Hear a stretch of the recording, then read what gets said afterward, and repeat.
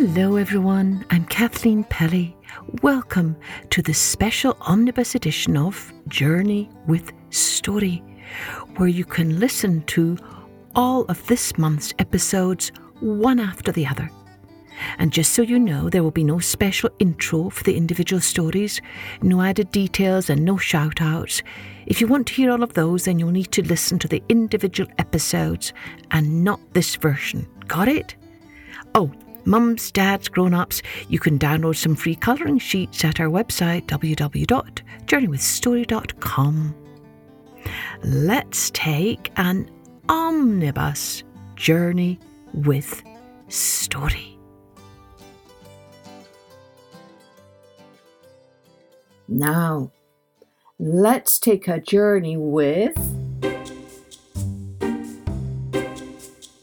Hansel and Gretel by the Brothers Grimm. Next to a great forest lived a poor woodcutter with his 2 children and his wife, who was their stepmother.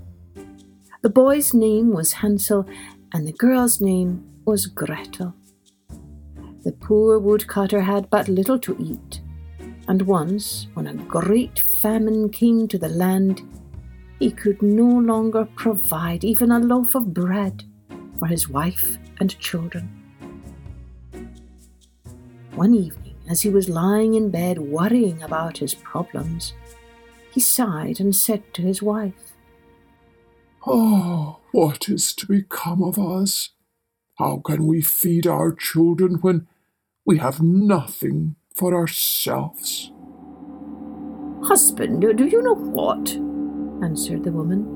"Early tomorrow morning we will take the children out into the thickest part of the woods, make a fire for them, and give each of them a little piece of bread, then leave them by themselves and go off to our work.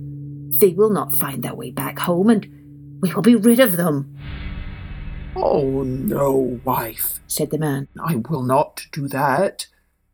How could I bring myself to abandon my own children alone in the woods? Wild animals would soon come and tear them to pieces." "Oh, you fool," she said. "Then all 4 of us will starve." And she gave him no peace until he finally gave in to her wishes, wailing, "But what is to become of my poor son and daughter?" Now it happened that both the children had not been able to fall asleep because of their hunger, and they heard what the stepmother had said to their father. Gretel cried bitter tears and said to Hansel, "Oh, what shall become of us all alone in the woods without dear father?" "Be quiet, Gretel," said Hansel, "and don't worry. I know what to do." And as soon as the adults had fallen asleep, he got up, pulled on his jacket, opened the lower door, and crept outside. The moon was shining brightly, and the white pebbles in front of the house were glistening like silver coins. Hansel bent over and filled his jacket pockets with them, as many as would fit. Then he went back into the house and said, "Don't worry, Gretel, go to sleep. All will be well." Then he went back to bed. At daybreak, even before sunrise, the woman came and woke the 2 children. "Get up, you lazy bones. We are going into the woods to fetch wood." Then she gave each one a little piece of bread, saying, "Here is something for midday. Don't eat it any sooner, for you'll not get any more." Gretel put the bread under her apron, because Hansel's pockets were full of stones. Then all together they set out into the woods. After they had walked a little way, Hansel began stopping again and again, looking back toward the house. His father said, "Hansel, why are you stopping and looking back? Pay attention now and don't forget your legs." "Oh, father," said Hansel, "I am looking at my white cat that is sitting on the roof and wants to say goodbye to me." The stepmother said, "Oh, you fool, that isn't your cat. That's the morning sun shining on the chimney." But of course Hansel had not been looking at his cat, rather instead had been dropping the shiny pebbles from his pocket onto the path. When they arrived in the middle of the woods, the father said, "You children gather some wood and I will make a fire so you won't freeze." Hansel and Gretel together gathered some twigs, a pile as high as a small mountain. The twigs were set afire, and when the flames were burning well, the woman said, "Lie down by the fire and rest. We will go into the woods to cut sticks. When we are finished, we will come back and get you." Hansel and Gretel sat by the fire. When midday came, each one ate a little piece of bread. Because they could hear the blows of an axe, they thought that their father was nearby. However, it was not an axe. It was a branch that their father had tied to a dead tree, and the wind was beating it back and forth.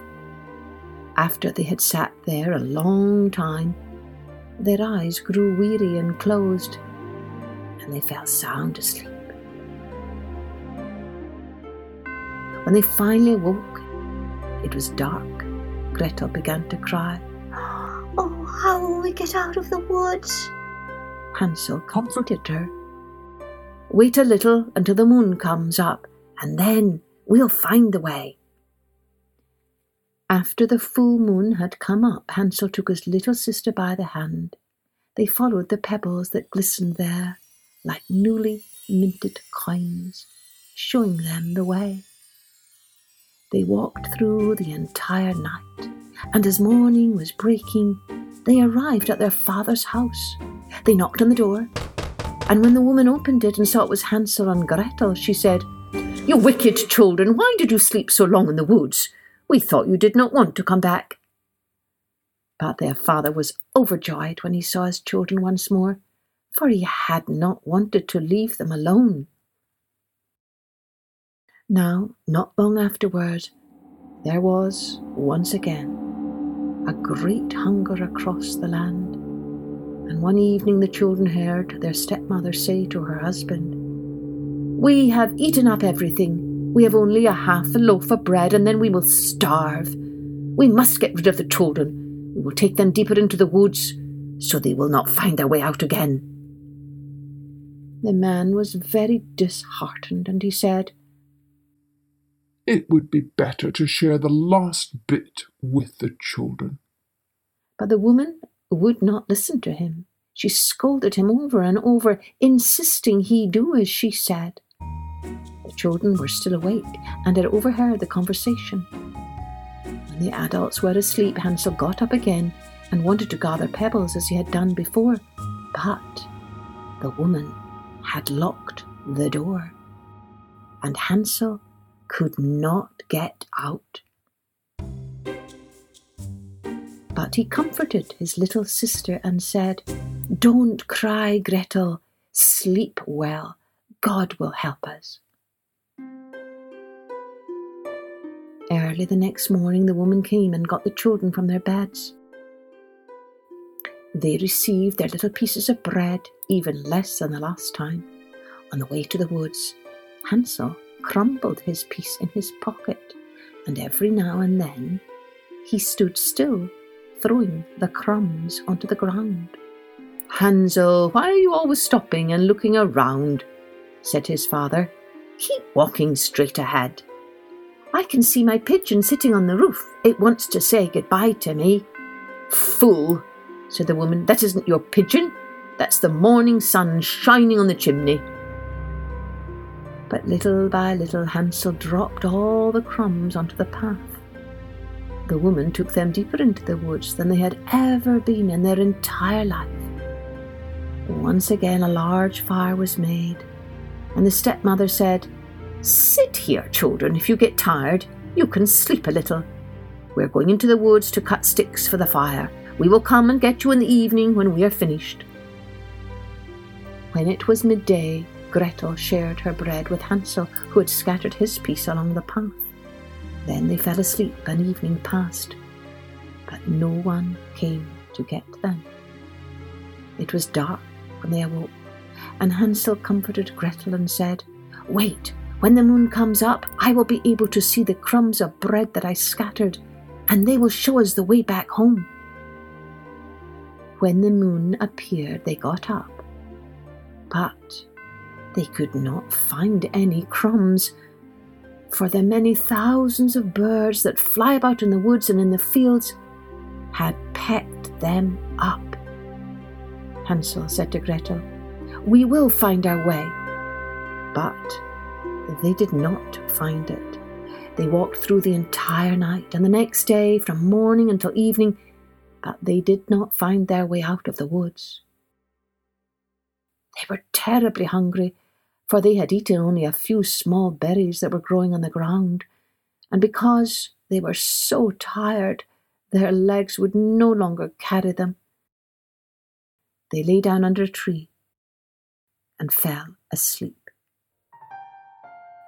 It was already the third morning since they had left their father's house. They started walking again, but managed only to go deeper and deeper into the woods. If help did not come soon, they would perish. At midday, they saw a little snow-white bird sitting on a branch. It sang so beautifully that they stopped to listen. When it was finished, it stretched its wings and flew in front of them. They followed it until they came to a little house. The bird sat on the roof, and when they came closer, they saw that the little house was built entirely from bread, with a roof made of cake, and the windows were made of clear sugar. "Let's help ourselves to a good meal," said Hansel. "I'll eat a piece of the roof, and Gretel, you eat from the window. That will be sweet." Hansel reached up and broke off a little of the roof to see how it tasted, while Gretel stood next to the window panes and was nibbling at them. Then a gentle voice called out from inside, "Nibble, nibble, little mouse, who is nibbling at my house?" The children answered, "The wind, the wind." They continued to eat without being distracted. Hansel, who very much liked the taste of the roof, tore down another large piece, and Gretel poked out an entire round window pane. Suddenly, the door opened, and a woman as old as the hills and leaning on a crutch came creeping out. Hansel and Gretel were so frightened that they dropped what they were holding in their hands. But the old woman shook her head and said, "Oh, you dear children, who brought you here? Just come in and stay with me. No harm will come to you." She took them by the hand and led them into her house. Then she served them a good meal, milk and pancakes with sugar, apples and nuts. Afterwards she made 2 nice beds for them, decked in white. Hansel and Gretel went to bed, thinking they were in heaven. But the old woman had only pretended to be friendly. She was, in fact, a wicked witch who was lying in wait there for children. She had built her house of bread only in order to lure them to her, and if she captured one, she would cook him and eat him. And for her, that was a day to celebrate. Now, witches have red eyes and cannot see very far, but they have a sense of smell like animals, and they know when humans are approaching. When Hansel and Gretel came near to her, she laughed wickedly and spoke scornfully. "Now I have them. They will not get away from me again." Early the next morning, before they awoke, the witch got up, went to the children's beds, and looked at the 2 of them lying there so peacefully with their full red cheeks. "They will be a good mouthful," she mumbled to herself. Then she grabbed Hansel with a withered hand and carried him to a little stall where she locked him behind a cage door. Cry as he might, there was no help for him. Then she shook Gretel and cried, "Get up, lazybones! Fetch water and cook something good for your brother. He is locked outside in the stall and is to be fattened up. When he is fat, I am going to eat him." Gretel began to cry, but it was all for nothing. She had to do what the witch demanded. Now Hansel was given the best things to eat every day, but Gretel received nothing but crayfish shells. Every morning the old woman crept out of the stall and shouted, "Hansel, stick out your finger so I can feel if you are fat yet." But Hansel stuck out a little bone, and the old woman, who had bad eyes and could not see the bone, thought it was Hansel's finger, and she wondered why he did not get fat. When 4 weeks had passed and Hansel was still thin, she was overcome with impatience and would wait no longer. "Hey, Gretel," she shouted to the girl. "Hurry up and fetch some water. Whether Hansel is fat or thin tomorrow, I am going to slaughter him." Oh, how the poor little sister sobbed as she was forced to carry the water, and how the tears streamed down her cheeks. "Oh, dear God, please help us," she cried. "If only the wild animals had devoured us in the woods, then we would have died together." "See, you're slobbering," said the old woman. "It doesn't help you." The next morning, Gretel had to get up early, hang up the kettle with water, and make a fire. "First, we are going to bake," said the old woman. "I've already made a fire in the oven and kneaded the dough." She pushed poor Gretel outside to the oven, from which fiery flames were leaping. "Climb in," said the witch, "and see if it is hot enough to put the bread in yet." And when Gretel was inside, she intended to close the oven and bake her and eat her as well. But Gretel saw what the witch had in mind, and so she said, "I don't know how to do that. How can I get inside?" "Stupid goose," said the old woman. "The opening is big enough. See, I myself could get in." And she crawled up and stuck her head into the oven. Gretel gave her a shove, causing her to fall in.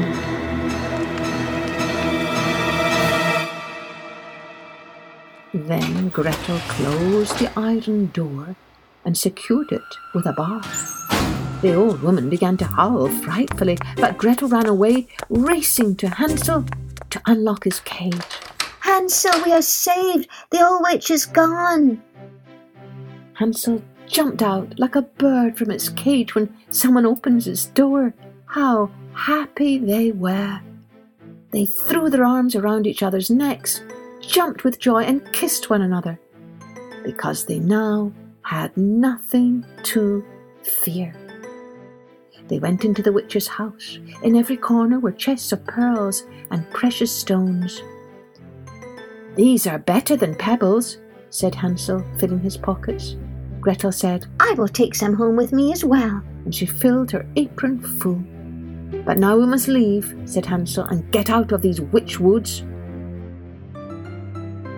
After walking for a very long time, at last they came to a part of the woods that seemed more familiar to them. And then suddenly, up ahead, they spotted their father's house in the distance. They raced to the door, bolted inside, and threw their arms around their father.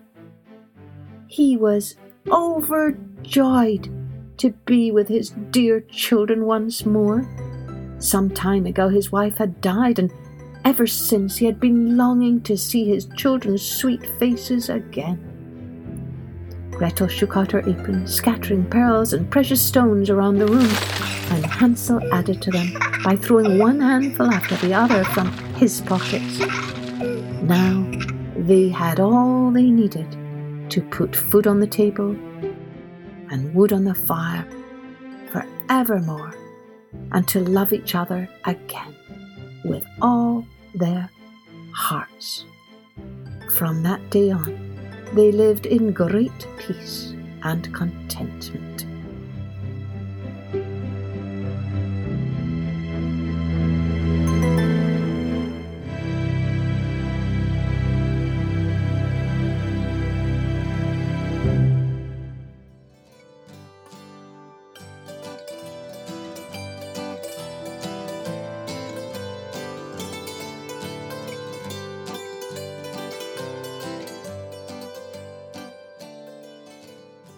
Now, let's take a journey with the owl and the pussycat, and the duck and the kangaroo, the owl and the pussycat. The owl and the pussycat went to sea in a beautiful pea green boat. They took some honey and plenty of money wrapped up in a £5 note. The owl looked up to the stars above and sang to a small guitar. "Oh, lovely pussy, oh, pussy, my love, what a beautiful pussy you are, you are, you are. What a beautiful pussy you are." Pussy said to the owl, "You elegant fowl, how charmingly sweet you sing. Oh, let us be married. Too long we have tarried. But what shall we do for a ring?" They sailed away for a year and day to the land where the bong tree grows. And there in a wood a piggy wig stood with a ring at the end of his nose, his nose, his nose, with a ring at the end of his nose. "Dear pig, are you willing to sell for 1 shilling your ring?" Said the piggy, "I will." So they took it away and were married next day by the turkey who lives on the hill. They dined on mince and slices of quince, which they ate with a runcible spoon. And hand in hand on the edge of the sand, they danced by the light of the moon, the moon, the moon. They danced by the light of the moon.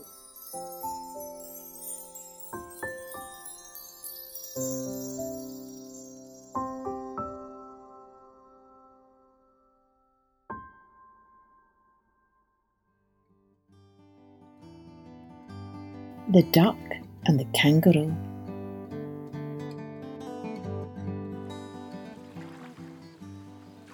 Said the duck to the kangaroo, "Good gracious, how you hop over the fields and the water too, as if you never would stop. My life is a bore in this nasty pond, and I long to go out in the world beyond. I wish I could hop like you," said the duck to the kangaroo.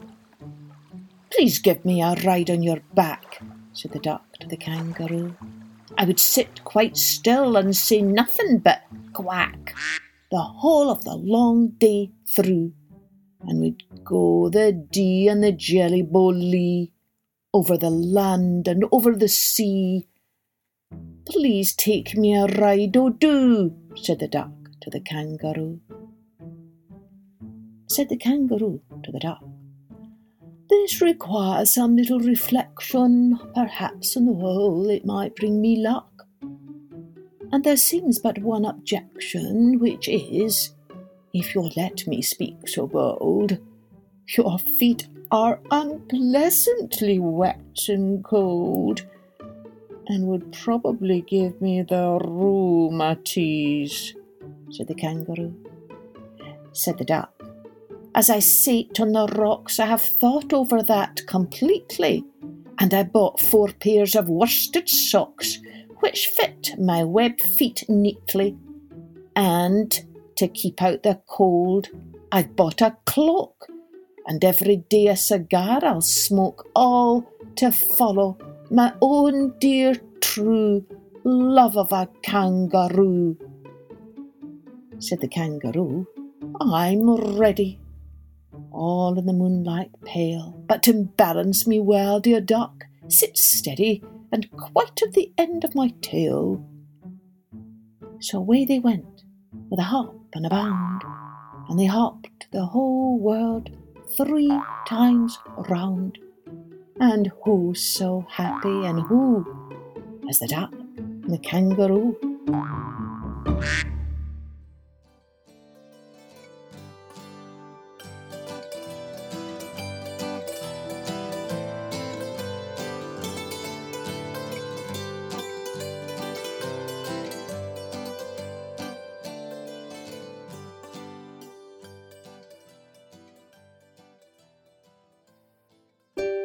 Now, let's take a journey with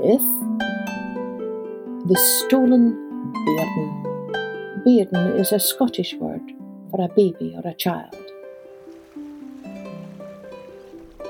Long, long ago in Scotland, on a mist-covered coast, 2 tall, dark fairies with pointy ears came across a bundle tucked under the bushes by the cliffs. It was a wee baby babbling and cooing with his little face poking through the blanket. Not a soul was near him. I would like such a bairn as this, said one fairy. Aye, said the other, looking around. Sure no one is around to stop us. In an instant, the 2 fairies snatched up the bundle in their withered arms and vanished.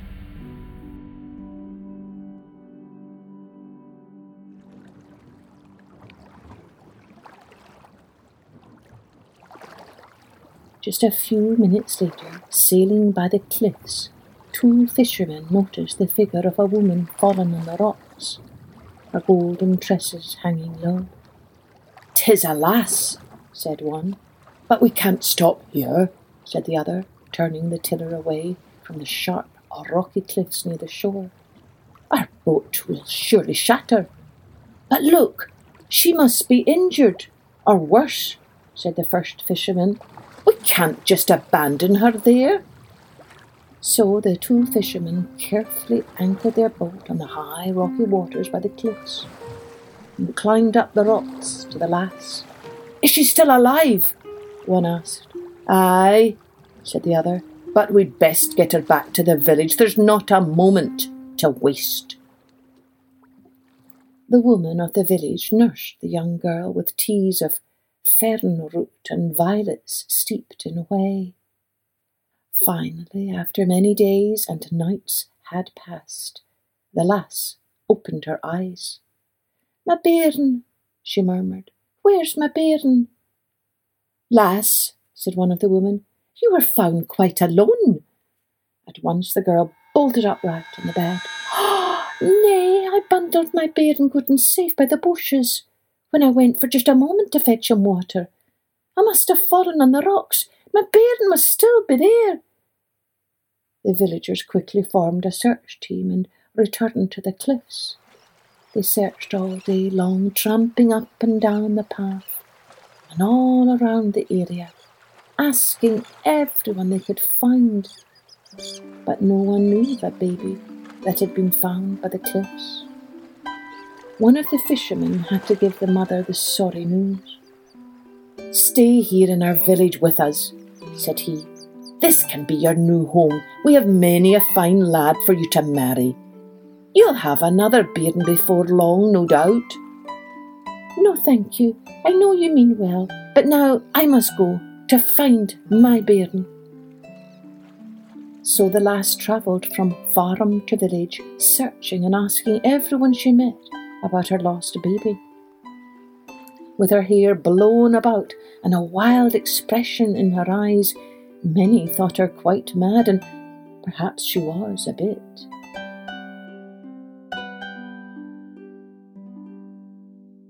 One day she wandered into a camp full of gypsies. "Where is my bairn? Can anyone help me?" The girl looked so forlorn and weary. A mother with 3 young children took pity on her. She bid the lass to come inside her tent.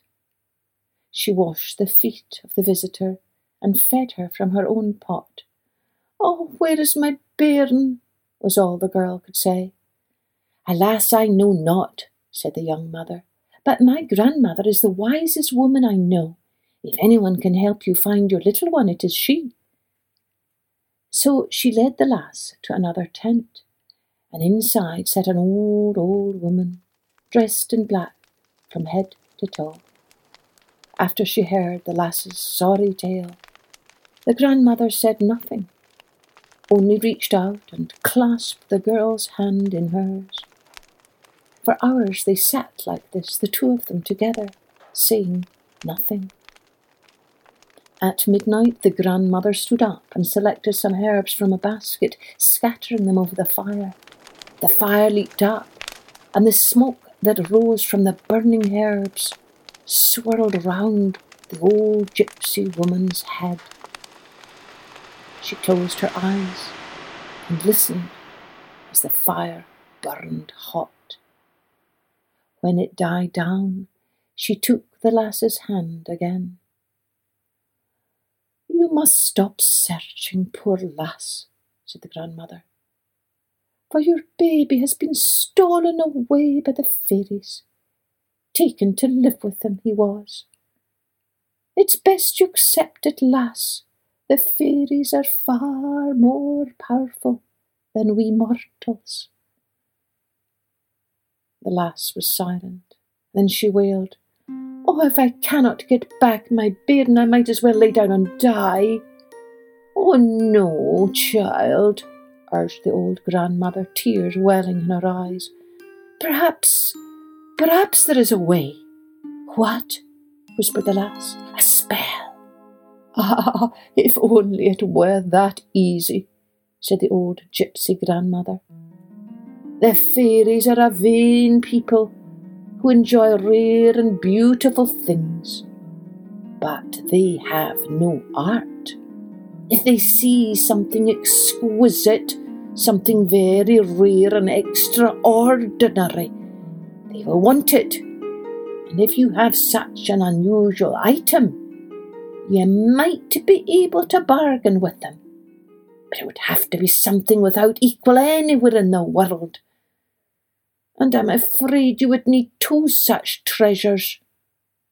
One to gain entrance inside the fairy mound where they live, and another to bargain with for your baby."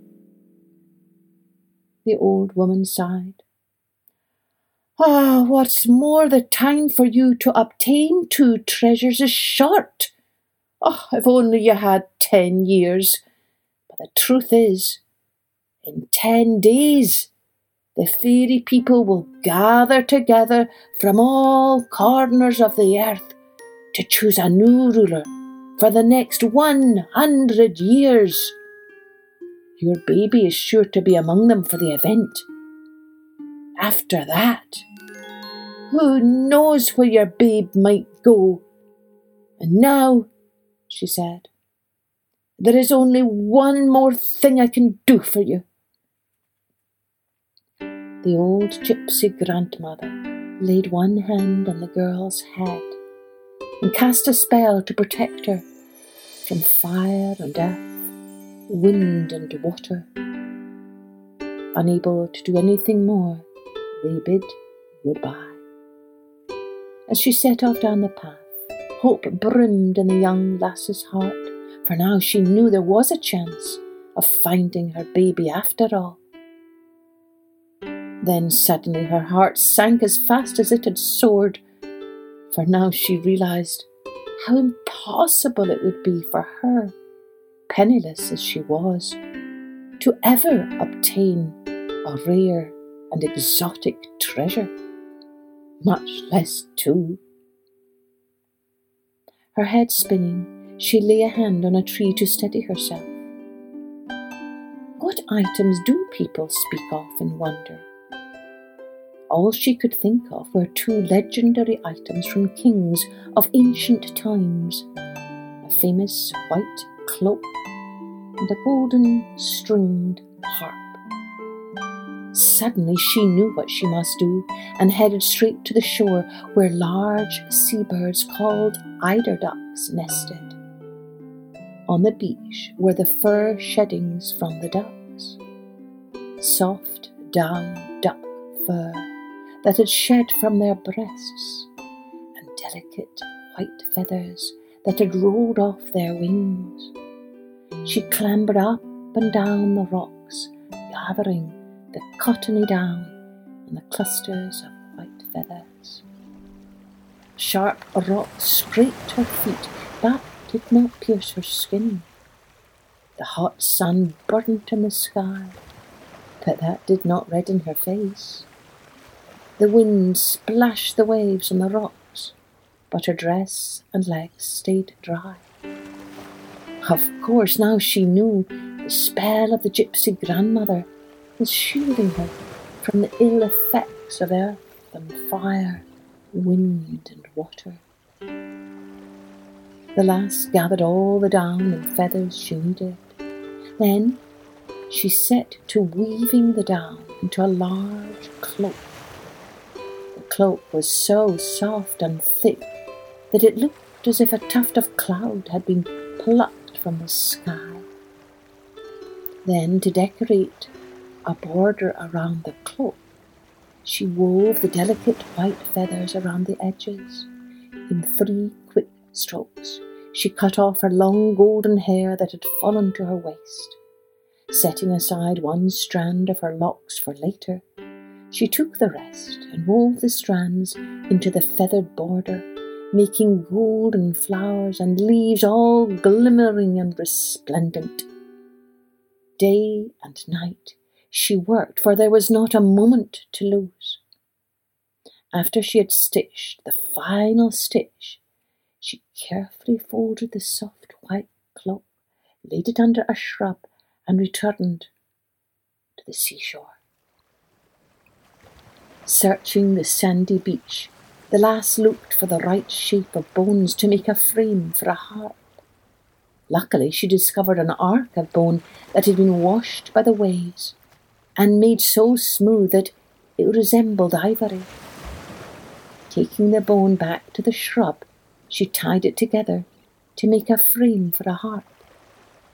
From the lock of hair she had set aside before, she braided each of her tiny hairs into thin strands, then twisted several thin strands together to form strong, elegant strings for the harp. She stretched the strings tight and set them in tune. When she plucked a note, it was so full of longing and grief that even the birds flying out to the sea stopped in mid-air for a moment, cocked their heads to listen. The lass wrapped her cloak around her shoulders, held the harp to her chest, and set out to the mound where the fairies were known to live. As she travelled, villagers stepped aside for her to pass by, not wanting to disturb her quest.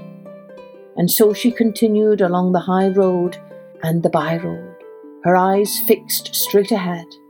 At last, as the moon rose full, she reached the entrance of the fairy mound. She spread her billowing cloak upon the path and stepped aside. Before long, a fairy strode toward her. The fairy pointed at her. You? No humans are allowed here. Leave at once. The fairy noticed the white cloak. She said. Finders keepers. And she stooped for it. Nay, said the lass, it's mine. You cannot have it. She quickly snatched the cloak from the ground, cleverly wrapping it round her shoulders so it swirled around her body, its folds glimmering in the sun and its golden threads shining. Mortal, don't be a fool. I'll give you a handful of gold for it. This cloak is not for sale. It is embroidered with my own golden hair, and there's none like it in the world. No amount of gold? Scoffed the fairy. You make me laugh. Oh, you humans, crumble at the first glint of gold. Very well. I'll fill your pockets with gold, and all you can hold in your arms. There, are you satisfied now? The cloak is not for sale for any amount of gold, she repeated, nor for any regular price. What then? Said the fairy, sensing a bargain could be struck. Take me with you inside the fairy mound, then the cloak will be yours, and you're welcome to it. What a fool, mumbled the fairy, but she took the lass by the hand, and together they entered the fairy mound. Once inside, the fairy snatched the soft white cloak from the lass's shoulders, and the girl let it go with a smile. Glancing back, she saw the fairy showing off the cloak, and a crowd of other tall, dark fairies surrounding her, touching it, begging to be allowed to try it on. Please, just once. But the lass headed straight forward, harp in hand, until she spied at the edge of the mound a high throne. Sitting on the throne was a tall, sharp-eared creature, with his eyebrows deep cast into a frown. She realized he must be the new king of the fairies. Boldly she marched forward. You dare to approach the throne? Growled the king. How did you, a human, get inside the fairy mound? The lass pointed to the fairy who had let her through. The king frowned. And what have you there? Said he, nodding to the harp she clutched to her breast. It is my harp, said she. I have harps aplenty, shrugged the king. Not like this, said the lass, and she plucked a few chords, ringing notes so pure and clear that the king stared in wonder. You offer this as a gift for me, the new king of the fairies? This harp might be a gift under the right circumstance, the lass said quickly. It's not for sale for any usual price. It's not but a common harp, and you know it, shrugged the king. You think too much of your little toy. Then he cunningly added, But I could take it off your hands. What do you want for it? The harp is beyond price, said the lass. It's woven from my own golden hair. There's none like it in the world. There's only one trade of interest to me. The king arched one eyebrow. My bairn, she said. Give me my bairn that was taken by the fairies after I left him in his blankets by the black cliffs. My bairn back, and the harp is yours. Nonsense. He was not anxious to let go of the chubby-cheeked infant held deep in the woods. He ordered a few of the fairies to bring gold, and they piled armfuls of the precious nuggets around the young woman's ankles. Surely, he sneered. That's more than enough payment for a common harp. Ah, I do not want your gold, she cried. My bairn, I want my bairn and nothing else.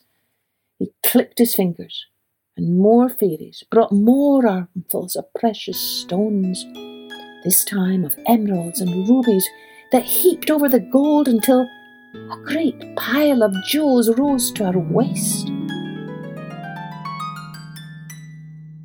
Without looking once at the jewels, the lass stared at the king with eyes of steel. My bairn, give me my bairn, and not else. When he saw that she could not be moved, the king barked. So take the brat. What do I care? Give me the bairn first, then the harp, said she, knowing full well that if she let go of the harp first, she'd never see her baby again. The king clicked his fingers. Before long, the babe was brought to his side. At once, the infant recognized its mother and reached out. The lass gripped the harp tightly, her chin up. she repeated, "Give me the bairn first." So the baby was returned to its mother, and the lass gave the harp to the king. He struck a few chords, and the purest and sweetest melody ever heard in the fairy kingdom rang out. All the fairies gathered round, delighting in the talents of their new king and clapping their hands with glee. Touching her baby, the lass turned from the king, marched out of the fairy mound, and headed to the fisher folk who had cared for her so tenderly.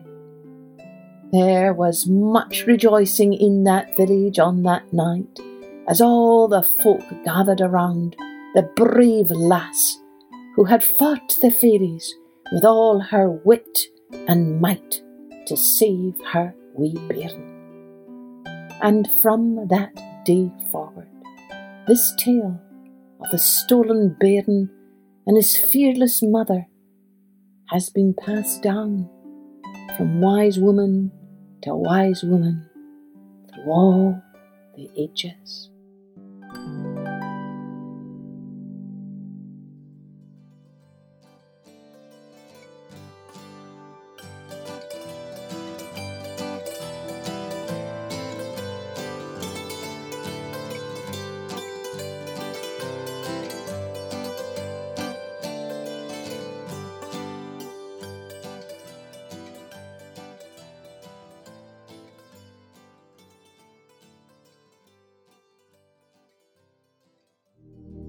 Now, let's take a journey with the buried moon. Oh, a couple of words that you might not know. Mools, they are simply soft, crumbly sods of earth, and a snag is a dead or dying tree.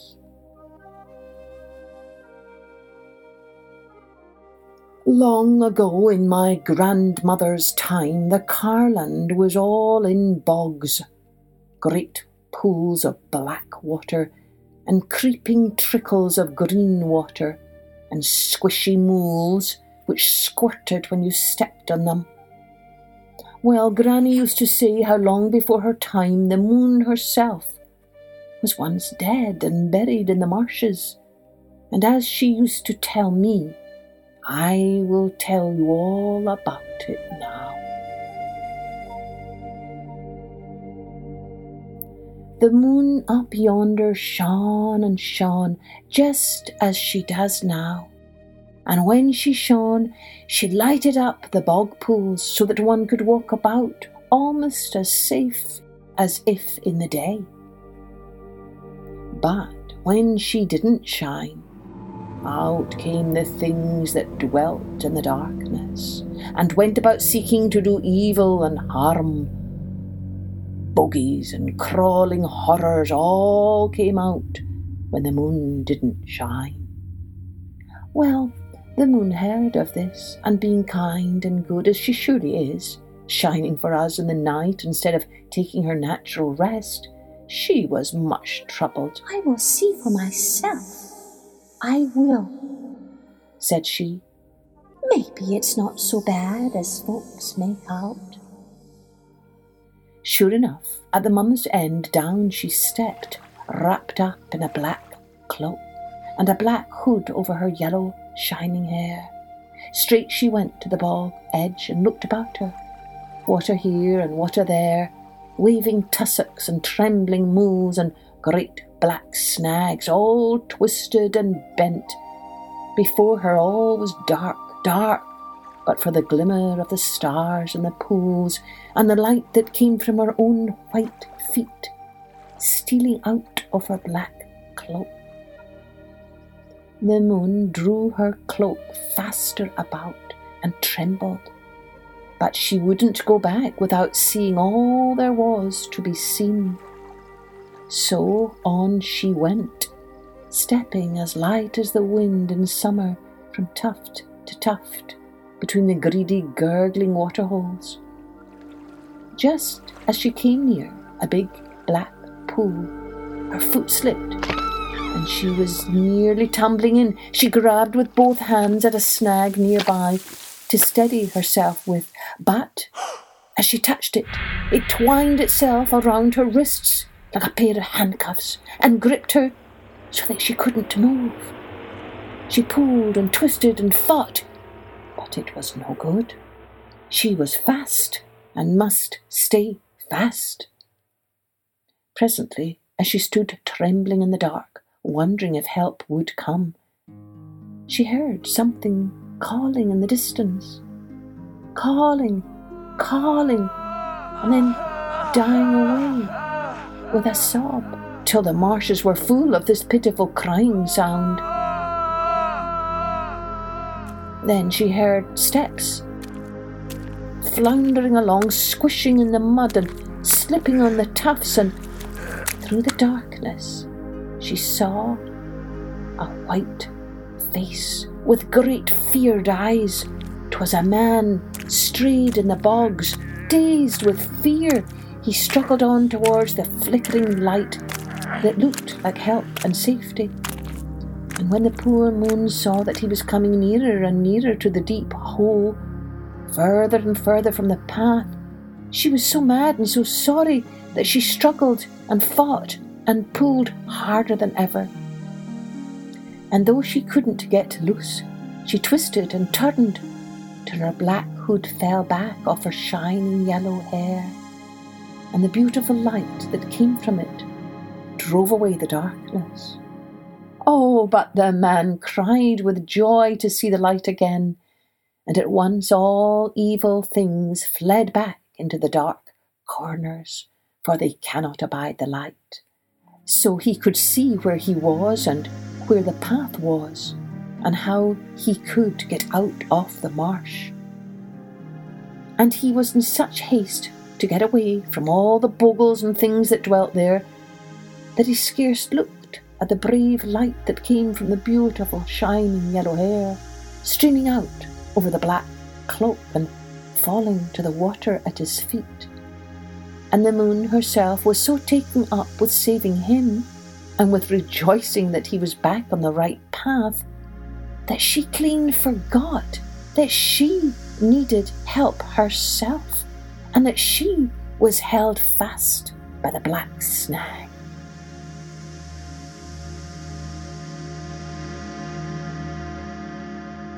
So off the man went, spent and gasping and stumbling and sobbing with joy, flying for his life out of the terrible bogs. Then it came over the moon that she would dearly like to go with him, so she pulled and fought as if she were mad, till she fell on her knees, spent with tugging at the foot of the snag. And as she lay there gasping for breath, the black hood fell forward over her head. So out went the blessed light, and back came the darkness with all its evil things, with a screech and a howl. They came crowding round her, mocking and snatching and beating, shrieking with rage and spite and grumbling and snarling. For they knew her to be their old enemy that drove them back into the corners and kept them from working their wicked wills. And they fought and squabbled what they should do with her, till a pale grey light began to come into the sky, and it drew nigh the dawning. And when they saw that, they were feared lest they shouldn't have time to work their will, and they caught hold of her with horrid bony fingers and laid her deep in the water at the foot of the snag. And the bogles fetched a strange big stone and rolled it on top of her to keep her from rising. And there lay the poor moon, dead and buried in the bog, till someone would set her loose. But who would know where to look for her?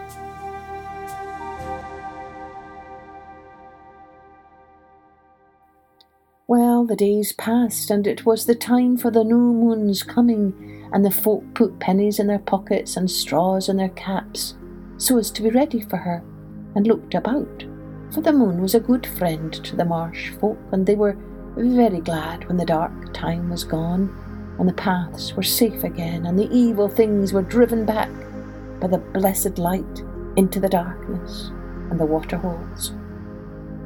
But days and days passed, and the new moon never came, and the nights were aye dark, and the evil things were worse than ever.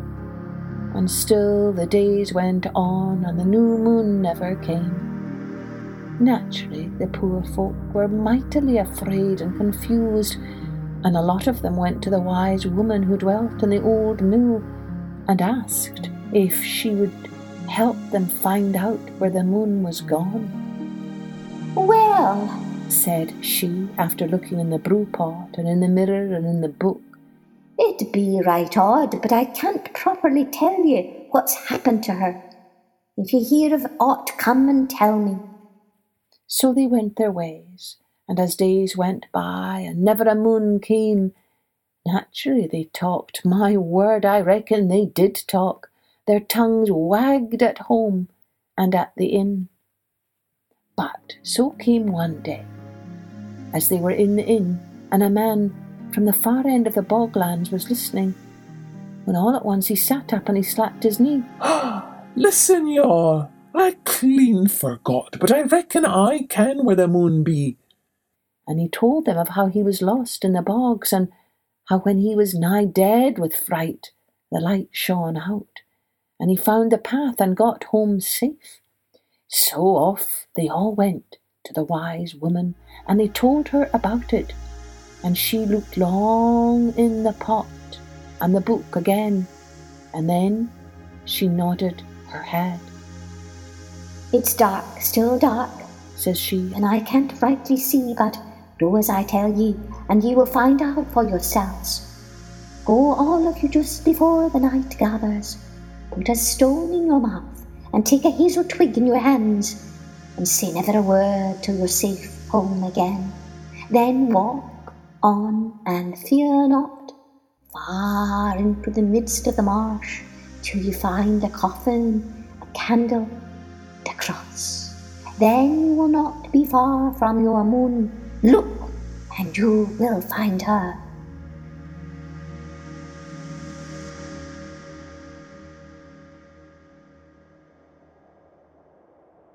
So came the next night and the darklings, and out they all went together, every man with a stone in his mouth and a hazel twig in his hand, and feeling mighty scared out of their wits.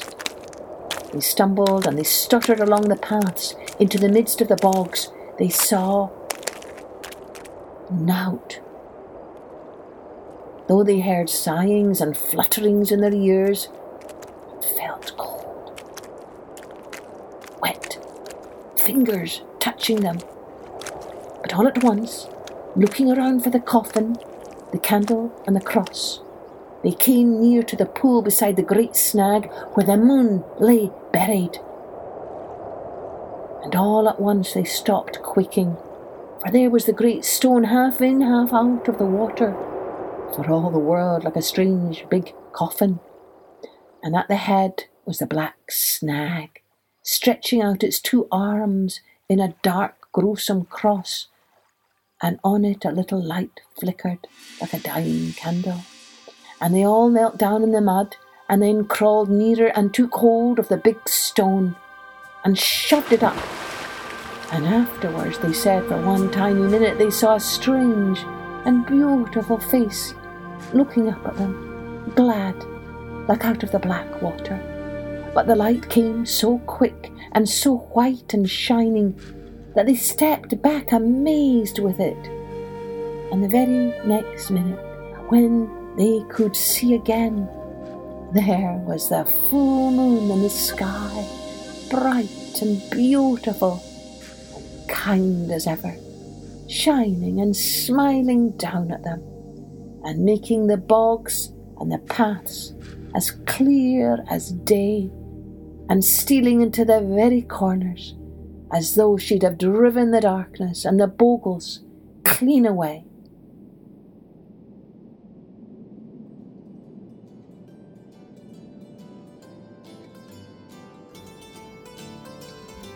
I hope you enjoyed all of our stories for this month. And if you subscribe to our Patreon page, you can enjoy even more perks and resources. Here's to stories aplenty that fill our hearts with grace and goodness, hope and light, so that we remember, as my favourite poet says, all shall be well, all shall be well, and all manner of things shall be well. Be well, my friends, be well, and join me next time for Journey with Story.